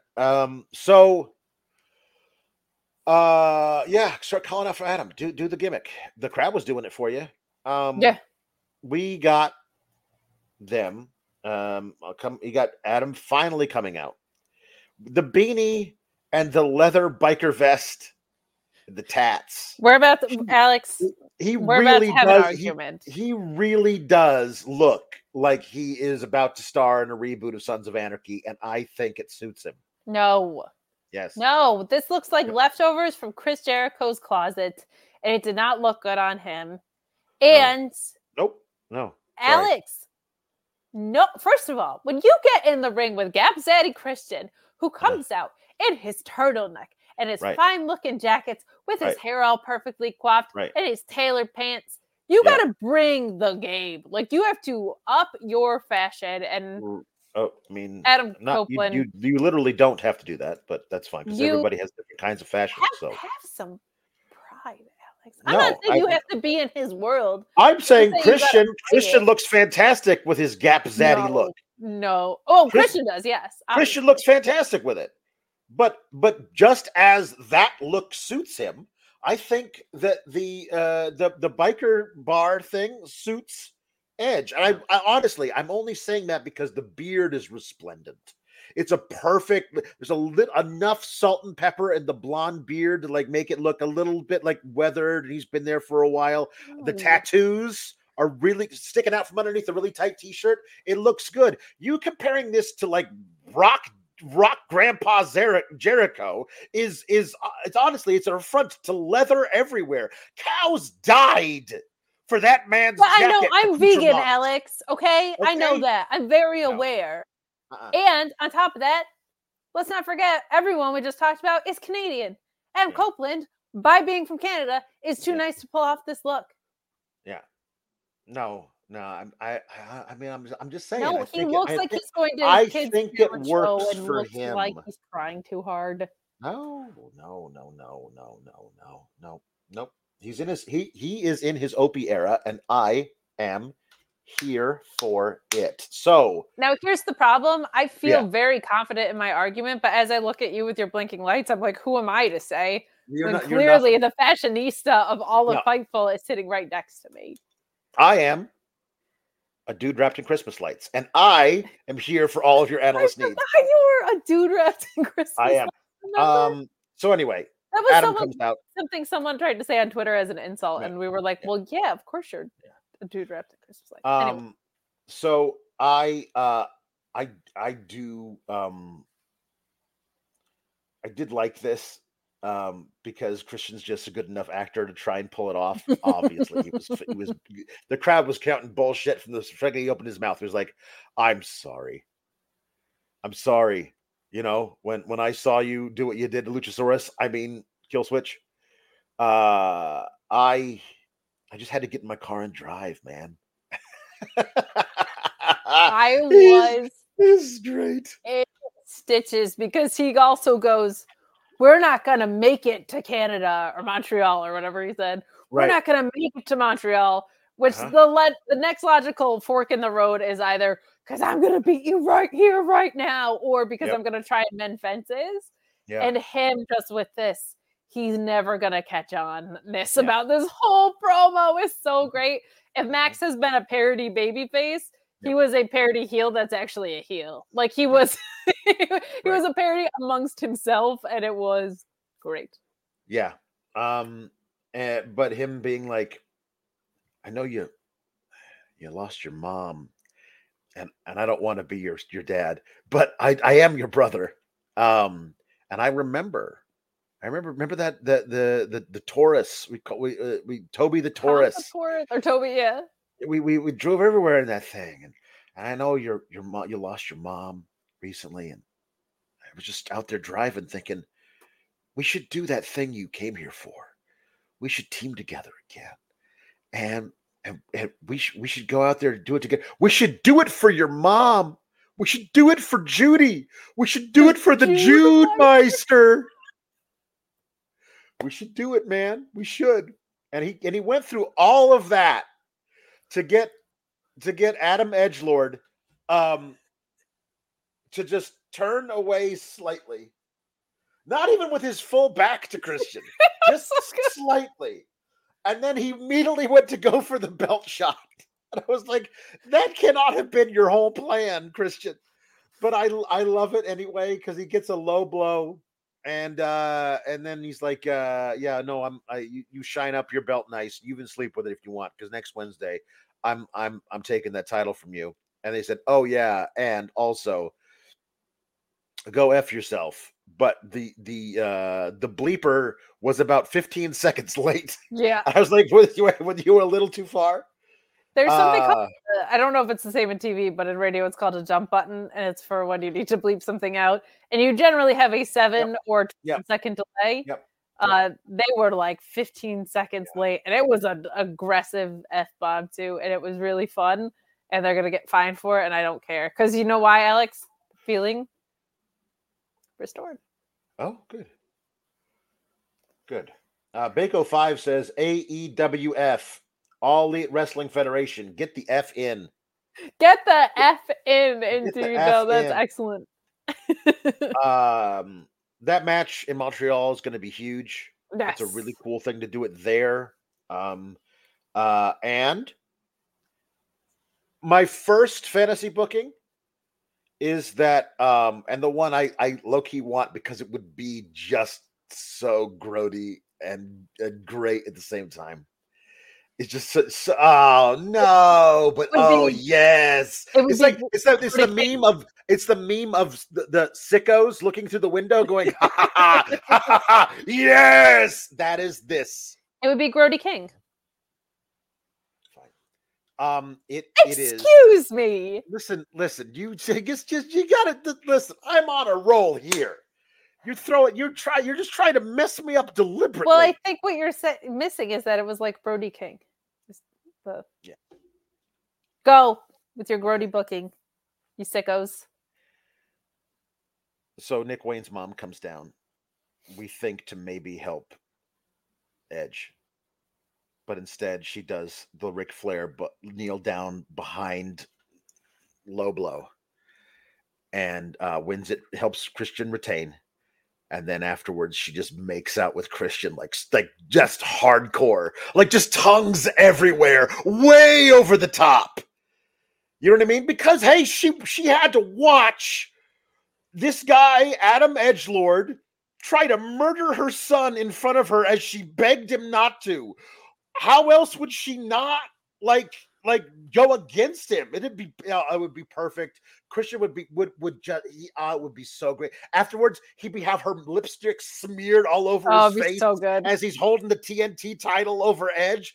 Oh man, it would be great. Now, if that doesn't happen, the guy who comes back to help Christian is Jungle Boy Jack Perry, because he comes back. He's still a heel, but he realizes that everything that Christian was trying to teach him was right. He was right all along. And adding him to the stable of being he also being the prodigal son. The prodigal son who returned, which makes Nick Wayne jealous. And also, he has a bond with Luchasaurus, Kill Switch. And that also makes Nick Wayne jealous, which is why Nick Wayne has to go and find Jordan Oliver. They've already trademarked East-West Connection, and he brings him in. So now we've got the patriarchy being Edge and his 4 sons. And there's a bond between two of them, and they really don't like each other, but they're always going to be deferential to Christian. I think there's some really cool stuff. There is some really cool stuff there. Sorry, I was just looking at my notes. I don't think Jordan Oliver is coming in because he retweeted that that trademark name with the heartbreak emoji. So that feels like maybe he's not, but workers are going to work. So who the heck knows? Maybe. But I like that idea. I think Jungle Boy could sincerely use that too. Like I feel like the Hollywood Perry was kind of hit and miss. Mm-hmm. So him being able to camp out with the most overheel doesn't feel like the same way I felt like with Jericho Appreciation Society, where I was when Sammy went back, I was just like, can you do a different thing? That feels like there's story impetus for Jack Perry to go, and it's a great way to set up a feud with Nick Wayne and Jack Perry eventually. Yeah. Adam Edgelord has completely gotten rid of Luchasaurus, Switchosaurus, and Nicolas Cage. He's completely gotten them out of the picture. They're not going to be there at ringside for Christian's match. So he thinks he's got Christian one-on-one. Obviously, the play is to have Christian bring somebody else in to help him. Either it's the hot mom, Nick Wayne's mom, or it's Jack Perry, who will be then obviously rechristened to being Jack Cage. Jack Cage, obviously, yeah. Jack Cage. It's perfect. The idea of Nick Wayne's mom joining the patriarchy is just the funniest thing ever. I'm obsessed with it. Please make it happen. Listen, honestly, it's perfect. It really is perfect. Like, Christian's been trying to get Nick Wayne's mom's number the whole time. Like, it's kind of perfect. And she would fall for him because who wouldn't? Look at this guy. He looks great. I was thinking about this, renaming him Luke Cage. Again, if you can't do Nicolas Cage, you got to do Luke Cage, right? That works. Maybe. I'm in on that. Jambeer is saying, Alex, that idea gave me flashbacks to Edge and Lita. And I do like this one from Mark Losper. Ew. Thank you for paying money to say ew. They got to do it, man. I'm telling you, it's a great idea.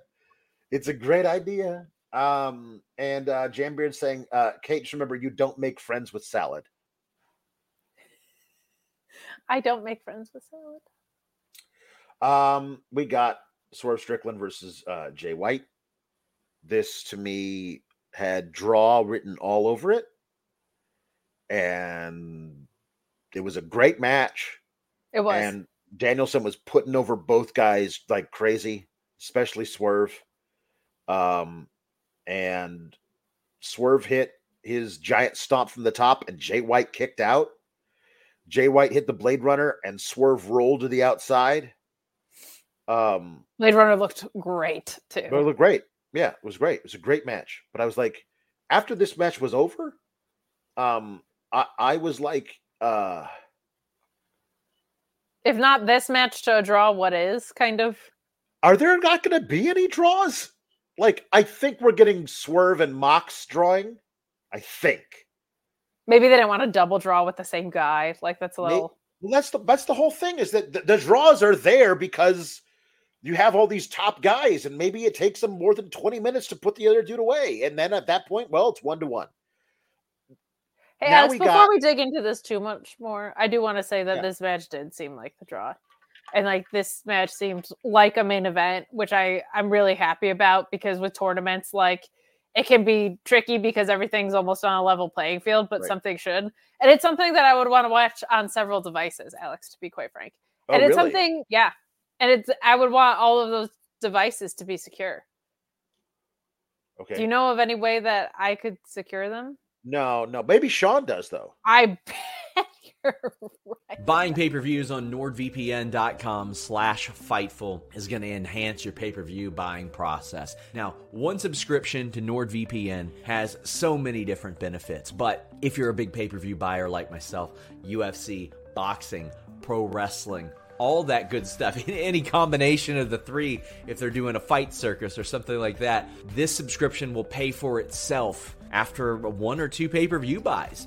Change your virtual location, pay for it at the prices that other people are paying for it in the UK, in Australia, etc., and you can get different interfaces. Maybe you don't like Peacock and you want to check out the WWE Network the way that it used to be, the way that it was designed to be, the easy navigation, so on and so forth. Maybe you want to watch AEW without commercials. Maybe there's some other overseas services that you can't subscribe to and you want access to them. NordVPN.com/Fightful gives you that with a great deal and a 30-day money-back guarantee. Even better, 24/7 tech support, so if you have trouble navigating any of it, they can help you out. Fastest VPN on the planet, NordVPN.com/Fightful.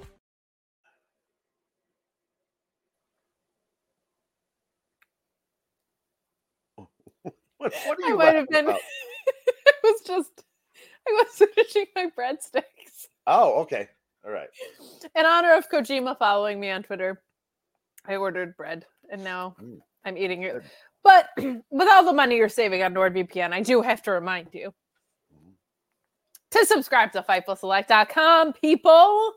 Subscribe. You get all the best scoops in the game. If you like what you saw tonight, you get Alex and I reviewing AEW pay-per-views behind the paywall rather than on the main channel when it's usually Sean by himself or with some other nerd. I'll say it. Come hang out with me and Alex. We have a great time talking AEW.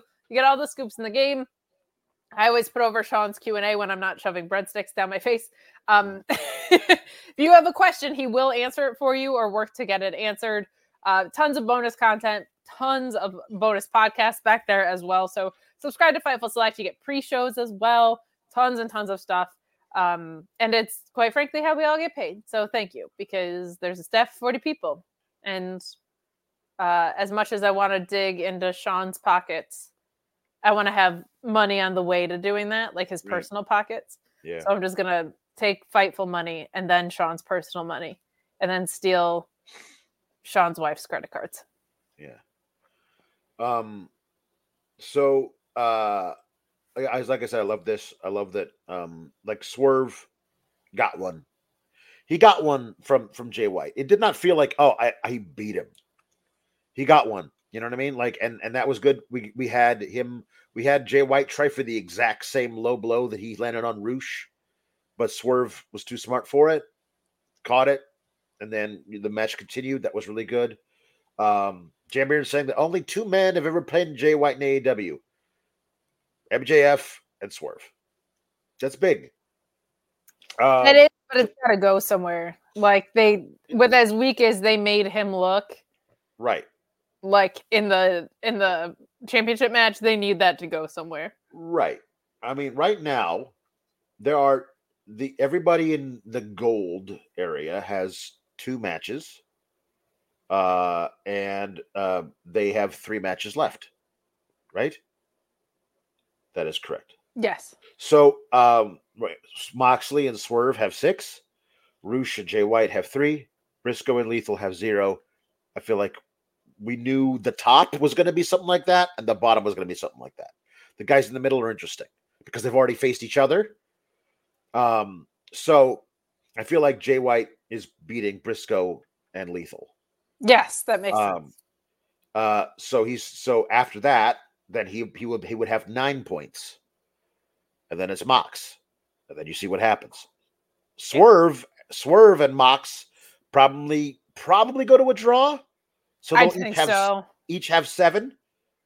Roosh beats one of those 2 guys, but not all of them. You know what I mean? Like, so like there's some real interesting stuff here to go with the gold thing.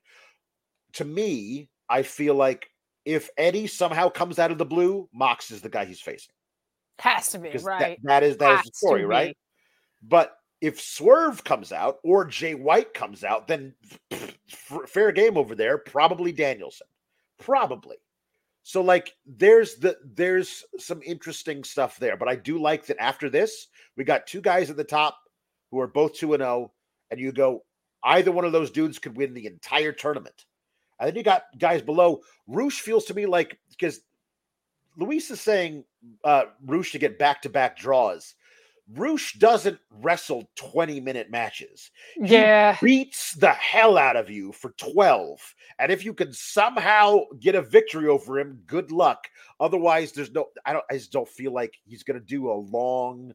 It's hard to survive a 20-minute match with Roosh. Like Danielson put that over really hard on commentary too, which I loved. Like, he's too much of a wrecking ball for that in a really fun way. Yeah.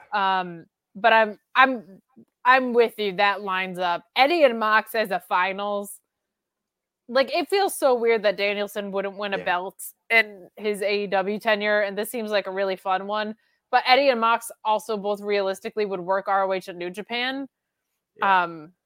So I kind of like that finals because that's another one where I'm like, I don't know who wins that. Like, if he overcomes Claudio to lose to his longtime friend turned enemy because he paired with that guy, oh my God, my heart will fall out of my chest. And if he beats Jon Moxley, there's a lot there. I think Eddie Kingston, I think it's possible that Eddie Kingston comes out of his side, but Moxley doesn't. And that's where you got to worry about it. I think if Eddie Kingston faces Moxley, Eddie Kingston wins the whole thing. But if Eddie Kingston faces Swerve, because that's Eddie righting the ship after starting 0-2 somehow versus Brody King and Danielson, getting all the way to the finals, hurt and just and barely making it. And he's got to go through Swerve, who has no compunction about putting a man down. There's no some really good compunction stuff about stapling himself to himself. Yeah. That guy's the Valley saying that anyone can get a draw except Roosh or Brody, because those dudes do not. No, they're not. They don't last out that long. They'll beat you to death if you say anything. And I think Mark is getting at least one upset win. I would not be surprised to see Mark beat Mox. Oh, that could be really fun. Might be a thing that what costs Mox the group is that Mark Briscoe finds a way to beat Moxley. Oh, that'd be so good. You know, I think it's possible. This is fun. Tournaments are fun. I love it. I love it. There's the other thing that's weird to me also is that Danielson, his first match is on Saturday, but it's not against the other guy who hasn't had a match yet. So everything's entirely out of order for Danielson, and I feel like that's on purpose. Yeah. Andrade hasn't had a match yet in the tournament, so you could just start Danielson and Andrade a week late, but you're not. You're putting Danielson's first match against Eddie's second, which means along the way, there's going to be some interesting storytelling with that blue group. I love it, man. I think it's either very intentional or Danielson was like, I'm not going to be able to feel my nose for another 2 weeks. One of the two things. Well, what I'm saying that week off, I think, is intentional, but it's also intentional for why who they have him against in his first match. There's a lot of stuff. Our own Luis Polito, speaking my language. Yeah, I love it. Meet Norma saying, Will Washington's cousin is a sick F, and he's my scumbag. This match with Jay was 5 out of 5 pork chops. Toodles. Toodles. Yeah, no, this was a great match. This was really fun. Mox already beat Mark last week. Oh my God, he did it. Why was I thinking that was Jay Lethal? Because Jay Lethal lost 2 on that same episode. Right. Why was I thinking it was Jay Lethal? That was Jay Lethal tonight. He beat Jay Lethal tonight. Correct. That's what it was. My stupid idiot. I watched that episode after the fact, and I just I don't think I retained anything. But yeah, it's my fault. Good. That's my fault. Yucks. Jamal saying Jay losing hurt my heart. A draw would be perfect. There's a lot of interesting stuff. Nobody's getting out of this thing unscathed. No, and I don't think anybody goes through without taking a loss at some point. No, I think everybody loses at least once because there's so many possibilities about who could win, and there's so many. It's legit really great wrestlers from top to bottom. Like there's people who are going to eat pins. Jay Lethal, Mark Briscoe's not going to win this probably, right? Roosh is not going to win this probably. So there's people you can expect losses from, but they're also going to get some wins. I do feel like Mark and Lethal, because they're best buds, push to have it be a draw. They're old friends. That I think they push unless they want to carry that over to ROH. But I mean, let this be a draw because it's us. So we lose in every other match, but against each other, it's a draw. You know what I mean? Maybe that might do that. A draw of losers. Just kidding. Okay, here we go. Mark Losper saying, counter proposal. Jack Perry's going to be the most nuclear heel in the company after Punk going to WWE. He'll kill Christian and take the stable from him. I don't know. That's a long time from now. The patriarchy is just getting started. If you're going to have Jack Perry come back and do that to Christian, that would be in 2024, maybe mid-2024, before the patriarchy runs its course. He's got work to do in establishing himself as a heel, too. Yeah.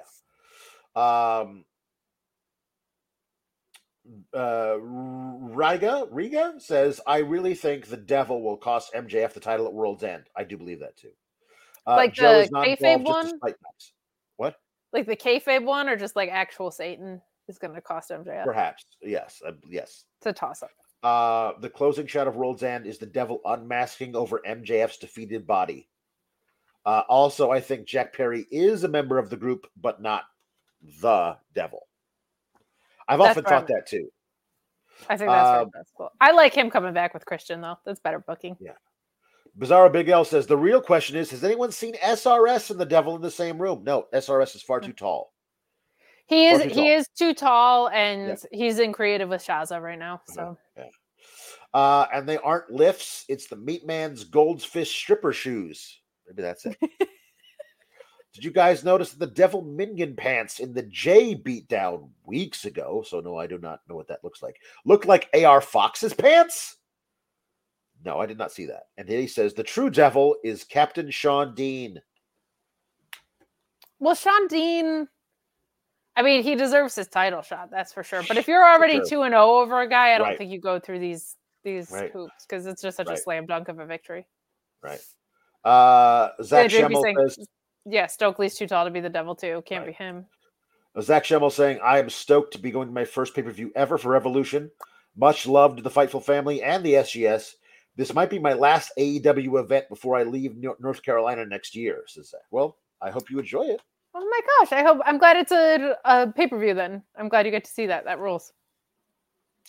Chris says, who would be a great heel team to beat Sting and Darby? And Luis saying, want to make someone by being the team to beat Sting and Darby?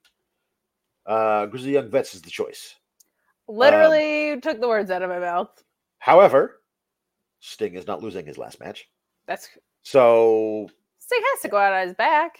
No. His retirement match in Greensboro? No. You think his tag partner takes the pin? I mean, but no, I think they're winning. I think it's an exhibition match. It's not gonna mean anything. Sting's absolutely getting an amazing. He's not putting over. It's not like it's a retirement tour. He hasn't actually done anything resembling a title chase ever. It's Sting. Sting is winning that last match. I don't know. I feel like if you're old school enough to be doing your match with a 74-year-old man in your corner, you should be old school enough to go out on your back. I also feel like he's going to be He's going to be facing old school dudes. You know what I mean? Who would be like, it's an honor to have Sting's last match. The Stinger is going over. You know? It's been a really nice episode tonight and a really solid one. I would like to not end on the note of the idea that Jeff Jarrett would be able to. No. Yep.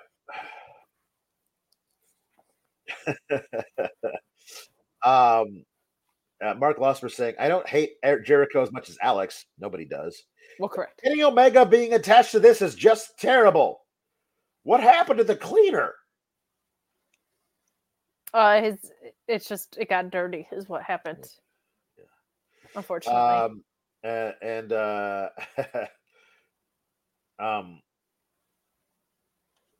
We saying if Muda lost his last match against 60-year-old Masahiro Chono, Sting is retiring clean.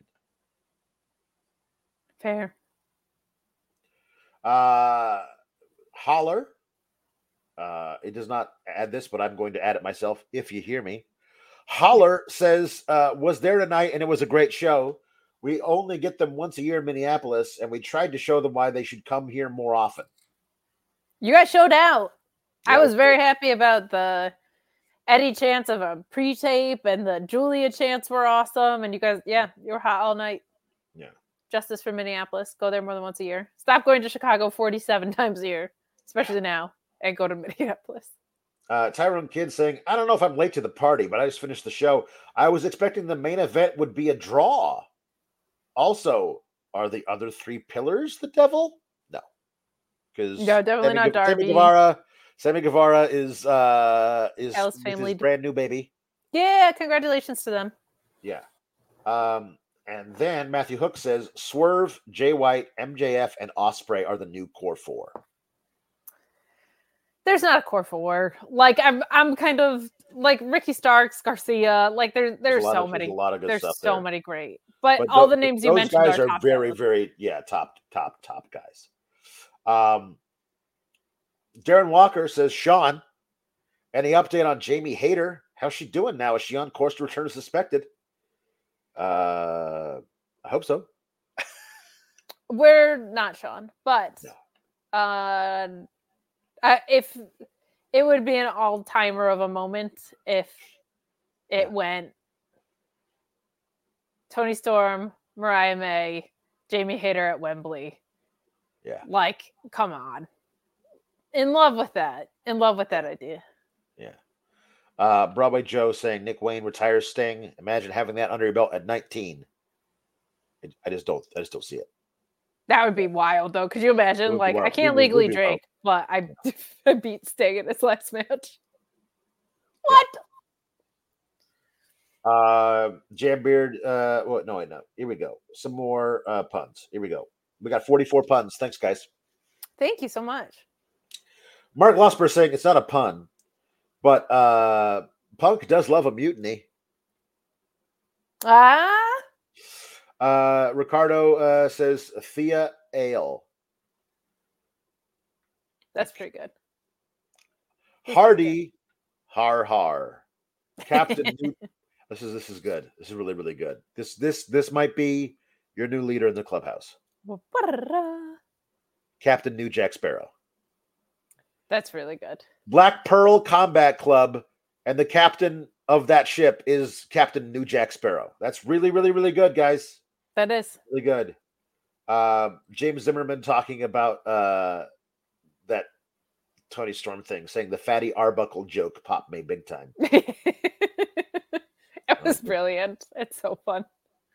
Michael Dammit saying, give me the bootios. Yes, booty. Tony Miller saying, the C-leet. The C-leet. How about the E-fleet? Ooh, that's a good one. All E-fleet wrestling. All C-fleet Wrestling. There you go. That's good. Jambeard, Tortuga Team 2000. You guys always pull through with my Techno T2000 puns. God bless. Louisville says Pretty Peter Pan Vallon. Peter Pan Vallon. Very good. Droopy, another one that speaks to my heart. Hangman Drawn and Quartered. Oh, sad, but well done. Greg Cherrybrand says Skull and Crossroads. That's really good. Greg Cherry, that's top you're 3. doing it again, man. Top 3. First Chris Northern Lights duplex. This is all. This one is really good. Chris Pereira, the Bang Bang Gangplank. The Gangplank. Oh, very good. That's good. Chris Pereira is great at this too. We've got some artists in the house today. Justin Holcomb saying, "Yo ho ho, beware." I like that because he had Frankie the macaw too, which is very piratey. He's got a parrot, right? Exactly. He says the parrot included. Mark Losper says, "Batten down the triple hatches." Very good. And Mark Losper saying, "Kenny yo ho ho Omega." Very good. Jake Neal saying, "Juice Family Robinson." That's pretty excellent. Top four. Tri-Town Spurs saying, "No pasa nada parrots." I don't get it. Tyrone Kidd also says, "Commandeering." The commander commandeering, like you commandeer somebody's ship. That's very good because that's also the act of pirating. We haven't gotten the verb. Yeah. I like. Yeah. Brennan Joseph says Axel Rotten and Balls Mahoney just because pirates. Fair. Very fair. That's good. All right. This is something we do on Tuesdays. Sean hates it, but somebody sent money. Jambeard says, in honor of pirate puns, Ricky Rainbow to sing Binks Saki from One Piece. I don't know this one at all. So, hello, it's me. It's Ricky Rainbow. I'm not usually here on Wednesdays, so I just woke up. Here we are. I'll sing this song. Yo ho ho ho, yo ho ho ho, yo ho ho ho ho. There's a lot of yo hos. Gather up all the crew. It's time to ship out to Binks Brew. Sea wind blows to where? Who knows? The waves will be our guide. Over across the ocean's tide. Rays of sunshine far and wide. Birds they sing of cheerful things. In circles passing by. Bid farewell to Weaver's Town. Say so long to Port Renowned. Sing a song, it won't be long before we're casting off. Across the gold and silver seas, the salty spray puts us at ease. Day and night to our delight, the voyage never ends. Gather up all the crew, it's time to ship out Binks Brew. Pirates we eternally are challenging to see. There's a lot here. I'm going to stop now. Thank you. Thank you, Ricky. We're not going to explain it beyond what we did. That's just what it is. That's it. That's the show. All right, everybody. we clocked in under 2 hours. That was our only promise to Sean. It is. We got. Listen, I'm on this show every week. We never get 94 super chats. Okay, it's a gift. It's what we do. We are. Listen, we're not here to make friends. We're here to make money. We're here to make money, and that's the most important thing, obviously. So that's it. Thanks everybody for that. Hey, I'm gonna plug my stuff before we go out, which I don't. Yeah, plug all the stuff. Plug your stuff. I'm gonna plug my stuff. So I'm doing on my own YouTube channel, which you can subscribe to at Miss Kate Fame. If you want to see me talk about how boring CM Punk's promo was, I did that a lot. But I'm also doing happy stuff, including This Week in Wrestling, which is a weekly recap show. But I'm putting together a Wrestling Everywhere feature of wrestling around the globe, and I am talking to promoters, podcasters, talent in places where you might not know about wrestling. And the first week I've been putting together is Australia, and I had a really cool conversation today with Todd Eastman I'm going to be interviewing someone from Pro Wrestling Australia as well as Jamie Apps. So I'm trying to get as many global perspectives about wrestling because I think one of the coolest things that happened this year is just like New Japan's going to Australia and CMLL is showing up in AEW and all this delicious stuff. So working very, very hard on that end of year feature for you guys. So stay tuned for that because it's going to be a whole bunch of fun. That's cool. You can find me on Fightful Select doing all kinds of stuff. Also that I hang out with him a lot. Yeah, this is our third day in a row. Yeah, it's the thing we do. On Friday over on the Know Your News Network, we're going to be reviewing the new Netflix Christmas comedy starring Heather Graham and Brandy and the guy who had sex with a pie in American Pie. And it is not great. So come over there and listen to us make fun of it and get the flick out of here. It's a lot of fun. We review movies over there. So there you go. That's what's up. All right, cool. And that's it. So we are out. Or what does he say? How does he end it? We're out. That's what he said? We're out? It's just we're out. It's so generic. What's up, you guys? It's Sean Ross Sapp at Fightful. And then we're out. We're out. Everything sucks. Bye. When you need mealtime inspiration, it's worth shopping Kroger, where you'll find over 30,000 mouth-watering choices that excite your inner foodie. And no matter what tasty choice you make, you'll enjoy our everyday low prices, plus extra ways to save, like digital coupons worth over $600 each week. You can also save up to $1 off per gallon at the pump with fuel points. More savings and more inspiring flavors make shopping Kroger worth it every time. Kroger, fresh for everyone. Fuel restrictions apply. Save big on your Memorial Day barbecue, all in the Kroger app. Get half gallons of delicious Kroger milk for $1.29 each. Then get flavorful Tyson natural boneless chicken breasts for $2.49 a pound, all with your card and a digital coupon. Shop these deals at your local Kroger, less than 5 miles away. Or tap the screen now to download the Kroger app to save big today. Kroger, fresh for everyone. Prices and product availability subject to change. Restrictions apply. See site for details.